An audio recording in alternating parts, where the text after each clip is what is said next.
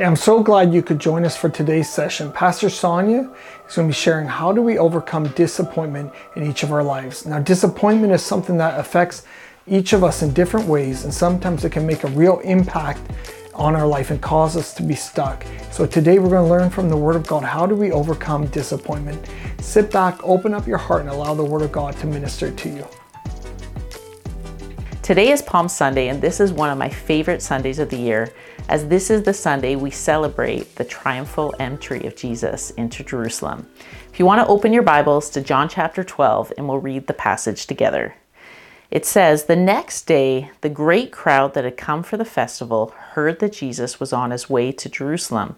They took palm branches and went out to meet him, shouting, 'Hosanna! Blessed is he who comes in the name of the Lord. Blessed is the King of Israel.' Jesus found a young donkey and sat on it. As it is written, 'Do not be afraid, daughter of Zion. See, your king is coming, seated on a donkey's colt.' At first, his disciples did not understand all of this. Only after Jesus was glorified did they realize that these things had been written about him and that these things had been done to him. Now the crowd that was with him when he called Lazarus from the tomb and raised him from the dead continued to spread the word. Many people, because they had heard that he had performed this sign, went out to meet him. So the Pharisees said to one another, 'See, this is getting us nowhere. Look how the whole world has gone after him.'" This is the moment that Jesus' disciples had been waiting for. They had been serving under his ministry for over 3 years, and here they were in this moment, and they realized that he was the Messiah that they had been waiting for. You see, even though Jesus had demonstrated through his ministry that his kingdom was the kingdom of heaven and not the kingdom of this earth, the disciples for some reason thought that Jesus was going to become an earthly king. If you can imagine the excitement for the disciples on this day, they were entering into Jerusalem for the Passover feast. The Passover feast was something that Jews would flood from all over in many different locations coming to Jerusalem to celebrate. On a normal day in the week, there would be about 30,000 people in the city of Jerusalem. And yet, when the Passover festival came, the city would swell to 4 to 6 times the population. So in this moment in the story, scholars believe there was upwards to 180,000 people in this city that normally fits 30,000. And so if you can imagine the buzz and the excitement that is in this city, even without Jesus there. People have traveled from all over the country. They're coming as pilgrims. This is something that they dream for, to go to this spiritual place to have Passover. And so as people are coming, they're already excited. But as they're coming, they're hearing these stories that Jesus might be here during the Passover. There's talk of this great miracle that Jesus has just done. He's raised Lazarus from the dead. And people are wondering, is he going to be there in Jerusalem? The disciples and Jesus know for him to come to Jerusalem during the Passover would have been dangerous. The reason why is tensions were raising high between him and the Pharisees. They were jealous of Jesus' ministry, and they were looking for a way to get rid of him or kill him. And so the disciples knew if they were going to come into Jerusalem, they needed to do it a little bit low-key. And so at this point, we see that in the accounts of Matthew, Mark, and Luke, Jesus actually sends his disciples ahead of him to find a donkey. And so as the disciples go to find this donkey for Jesus, I don't believe they have any idea about what is about to unfold. And so we see in the account of John that a great crowd that had come for the festival heard that Jesus was on his way to Jerusalem. It says in verse 13 that they took palm branches and went out to meet him, shouting, "Hosanna! Blessed is he who comes in the name of the Lord. Blessed is the King of Israel."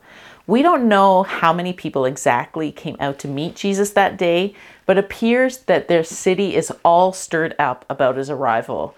You see, many of them had already heard of his miracles. Maybe they knew someone that had been healed by Jesus, and they had heard about this miracle of Lazarus.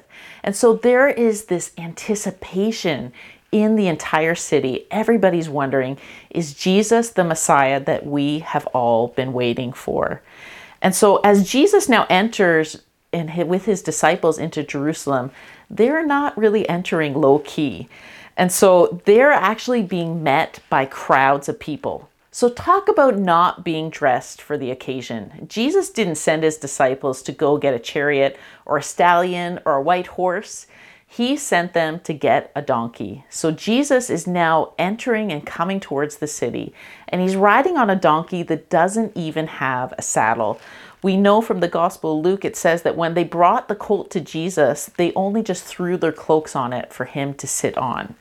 And so Jesus is not coming with this great parade, and he is not coming from his side showing this exuberance as king. We know that he's not crashing somebody else's party.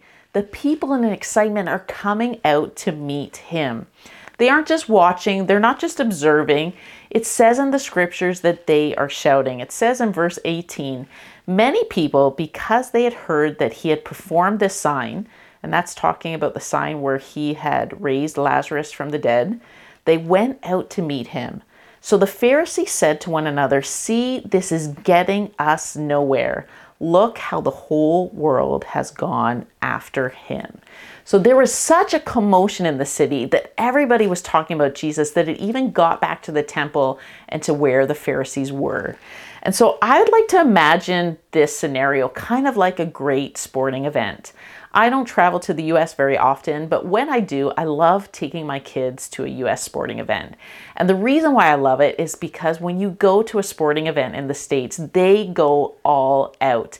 Major league, minor league, it doesn't matter. There's fireworks, there's people dancing, there's costumes. It is just so much fun. And the people that come, they have such anticipation and excitement for their team and what's about to happen that you can't leave that place not feeling excited. And so I believe that during that day, that was the atmosphere that was in the air of Jerusalem. For the people of Israel, if Jesus was indeed the Messiah that they were waiting for, this was an epic moment in their history, and nobody wanted to miss what was happening. So we see that the people, they're waving palm branches, they're crying out Hosanna, which actually means save us now. The people's response is so strong that they're actually making a declaration and a desire to make Jesus their physical king. For the disciples, this was the moment, like I said before, that they had been waiting for. They believe this is the moment they've arrived in ministry. And so Jesus in their minds is about to become king, and everything that was wrong in society was going to be made right. The oppression of the Romans was going to be gone, all the mistreatment, the unfair taxes, all of the hardship they faced. They believed that Jesus, with the power of God behind him, was going to lead them into victory. And so in this moment, if you can imagine, I can just imagine the disciples. They're high-fiving each other, they're jumping, they're hugging each other, they're crying. This is an epic moment of history that they could never have dreamed that they would be a part of. And yet in this moment, what is Jesus' response? We see in the Gospel of Luke that Jesus is not jumping, he's not screaming, he's not shouting. We see that Jesus is actually weeping. It says in verse 41, as he approached Jerusalem and saw the city, he wept over it. You see, Jesus had been telling his disciples all along what was about to come, but they were not prepared for what was about to come next. You see, the very same people that in this moment are praising Jesus, declaring him Messiah, declaring him King, in a few short days are going to be shouting, crucify him. Within a week, we're going to see that Jesus will be killed and his disciples will be scattered and go into hiding. From such victory to what seems to be utter defeat. You see, the disciples, they didn't see this coming, and they were completely sidelined by Jesus' death. Even though he told them that he was going to come back to life, he told them that he would be persecuted, that he would be flogged, that he would be killed and raised to life on the third day. And yet they did not believe that this was how it was supposed to happen. How their hopes must have been shattered. They went from this utter excitement to devastation. You see, for the disciples, they weren't half in with Jesus. They had given up everything to follow him. They had left their family, they had left their homes, they had left their careers. They dropped everything to follow Jesus. And now it just seems like everything had fallen completely apart. And so in the last chapter of John, we find the disciples not continuing their ministry. They're not raising the dead. They're not healing the sick or preaching the good news, but they are back to the very place that Jesus had first called them into ministry. They know at this point that Jesus has been resurrected. We know from the accounts in scriptures that Jesus actually appeared to them on numerous occasions. And when he did, the disciples received him with joy. It says they believed, so they knew that he was resurrected, and they believed that he was the Son of God. And yet, even though they experienced the resurrection, for some reason they're stuck. And this is where we see in the story of John here in the last chapter, Jesus coming to them. And so in this story, we see 4 of the disciples. They're back fishing, back to their career that they used to do. And they have this encounter with Jesus. And Jesus actually repeats the very same miracle he did when he first called them. And so in the story, their boats are full of fish. The disciples realize that Jesus must be there on the beach. And so they run to Jesus and they have this experience, an encounter of healing with him. You know, what I find interesting about this story is Jesus isn't angry at his disciples. He's not frustrated at them that they're stuck. He's not mad at them. He comes and meets them exactly where they're at. And you know, in the same way, the experiences the disciples had are not isolated to them. You see, each of us in our life, we faced our own disappointments, things that we hoped for, things that we believed for, and just didn't turn out the way that we had hoped. For some of us, it might be a loss of a job, a business, a divorce, a loss of a family member. All of these experiences can leave us feeling traumatized and make us feel like we just can't move on.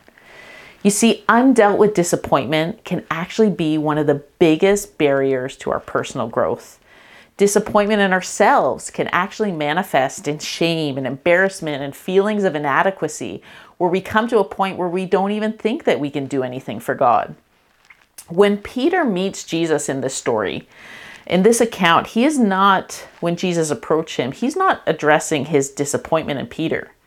He's not upset at Peter. He's actually addressing Peter to help Peter address his disappointment in himself. You see, Jesus called Peter the rock, the strong one. And yet in this moment, Peter is actually running away from this moment of his past. He's running away. He's embarrassed. He feels ashamed because he failed Jesus. He was the one disciple that said to Jesus, "I will never deny you. I will have your back. I will be with you." And in the moment of Jesus' greatest need, when he's arrested, Peter denies him 3 times, and he pretends that he never even knew him. If you can imagine for Peter the guilt up until this point, even when Jesus was resurrected, the guilt that he's still carrying. You know, often the enemy will use scenarios, things that happen in our past to make us continue to question, what if, or why didn't I do this? If only I'd done this differently, then the results would have changed. You know, Jesus isn't concerned about your what if. He's concerned about what you're going to do moving forward. And so we find in this story, I just think this is so beautiful. Jesus comes to them exactly where they're at. He does this miracle. He lavishes his love on them. He eats with them. He fellowships with them. And then we see at a point in the story that he turns to Peter and talks to him directly. So we're going to read right here in John chapter 1, verse 15. It says, "When they finished eating, Jesus said to Simon Peter, 'Simon, son of John, do you love me more than these?' 'Yes, Lord,' he said, 'you know that I love you.' Jesus said, 'Feed my lambs.'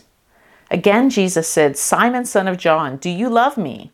He answered, 'Yes, Lord, you know that I love you.' Jesus said, 'Take care of my sheep.' The 3rd time he said to him, 'Simon, son of John, do you love me?' Peter was hurt because Jesus asked him the 3rd time, 'Do you love me?' He said, 'Lord, you know all things. You know that I love you.' And Jesus said, 'Feed my sheep.'" Isn't it interesting? Peter denied Jesus 3 times. And how many times does Jesus come to reaffirm Peter? We see yet again in Peter's denial, Jesus affirms him these 3 times. You see, all of us have moments in our life where we have these incredible disappointments. Sometimes there's such deep-rooted pain that we just can't see a way forward. Some of you, your spirits have been crushed so deeply that you just don't know if you have the strength to keep going. When the disciples saw Jesus' broken and disfigured body taken from the cross, they must have thought that it was the end. You know, some of you have been so beaten up in life that the enemy has tried to tell you that there's nothing left for you. And I want to tell you this morning that God has more for your life, to not give up, to press into Him, because God will help see you through. You know, in the same way that Jesus reaffirmed His disciples, He came to them, He found them in that place where they were running from their past. God wants to break into your hurt, into your pain and disappointment, and bring healing into your life. Growing up, I had a numerous series of events where there was people in my life who had deeply disappointed me and hurt me. And I remember as a teenager thinking to myself, if I only see that person, you know, I'm going to give them a piece of my mind. I'm going to tell them how they hurt me, how they disappointed me, and how what they did has made my life so difficult. When I was around 17 years old, I had this deep encounter with Jesus. You know, I had grown up in the church. I knew in my mind who Jesus was, that He died on the cross for my sins and rose again. But it hadn't really touched me deeply here. And so I had, as a teenager, this deep experience with God where it changed from being a head thing to me having a personal relationship with Jesus. And in that season, God did an incredible healing in my life. I went through several years where I received counseling, prayer ministry, and God did a deep work into the disappointment and pain that was in my life. And so gently, layer by layer, He took out that trauma, that pain, that disappointment. And several years later, when I was an adult, I had the privilege of meeting this person that had disappointed me in many ways. And at first, when I had this opportunity, I was really scared because I thought, you know, is this going to stir up all of these emotions that I carried in my childhood? And when I met with that person, I was so amazed. God had done such a deep healing in my life that all I felt for that person was God's love. That was a miracle that only God can do. And I believe that that's what Jesus did when He had that encounter with Peter that day. He went into his disappointment. He went into that breaking of dreams. He went into his shame, into his pain and embarrassment, and He brought healing into his life. And Jesus wants to do the same for you today. As I close this message, I want to remind you that Jesus loves you. He loves you so much that He died for you. And just as Jesus went out to the beach to find the disciples where they were at, Jesus is pursuing you today. He's coming to you right where you're at, right where you're watching this, right in your home or wherever you are. Maybe you're in your car, or you're listening to this on a podcast. And Jesus is calling out to you, and He's saying that He loves you so much. He doesn't want your trauma or your past or whatever has happened to disappoint you, hold you back from the good life that God has for you. I believe I want to share the key to you. How do you start to step into that new life and that experience of healing in your life? I believe it comes out of pursuing a personal relationship with Jesus. You see, Jesus runs to us. He comes, meets us where we are at, but He comes to us and He welcomes us into a relationship with Him. You see, when Jesus came to Peter, you know, my expectation is that He would come to Peter, pat him on the shoulder and say, "It's okay, Peter. Don't worry, I still love you." But that's not what Jesus said. He said in His actions. He did the miracle of fish. He ate with him. He poured out His love to him.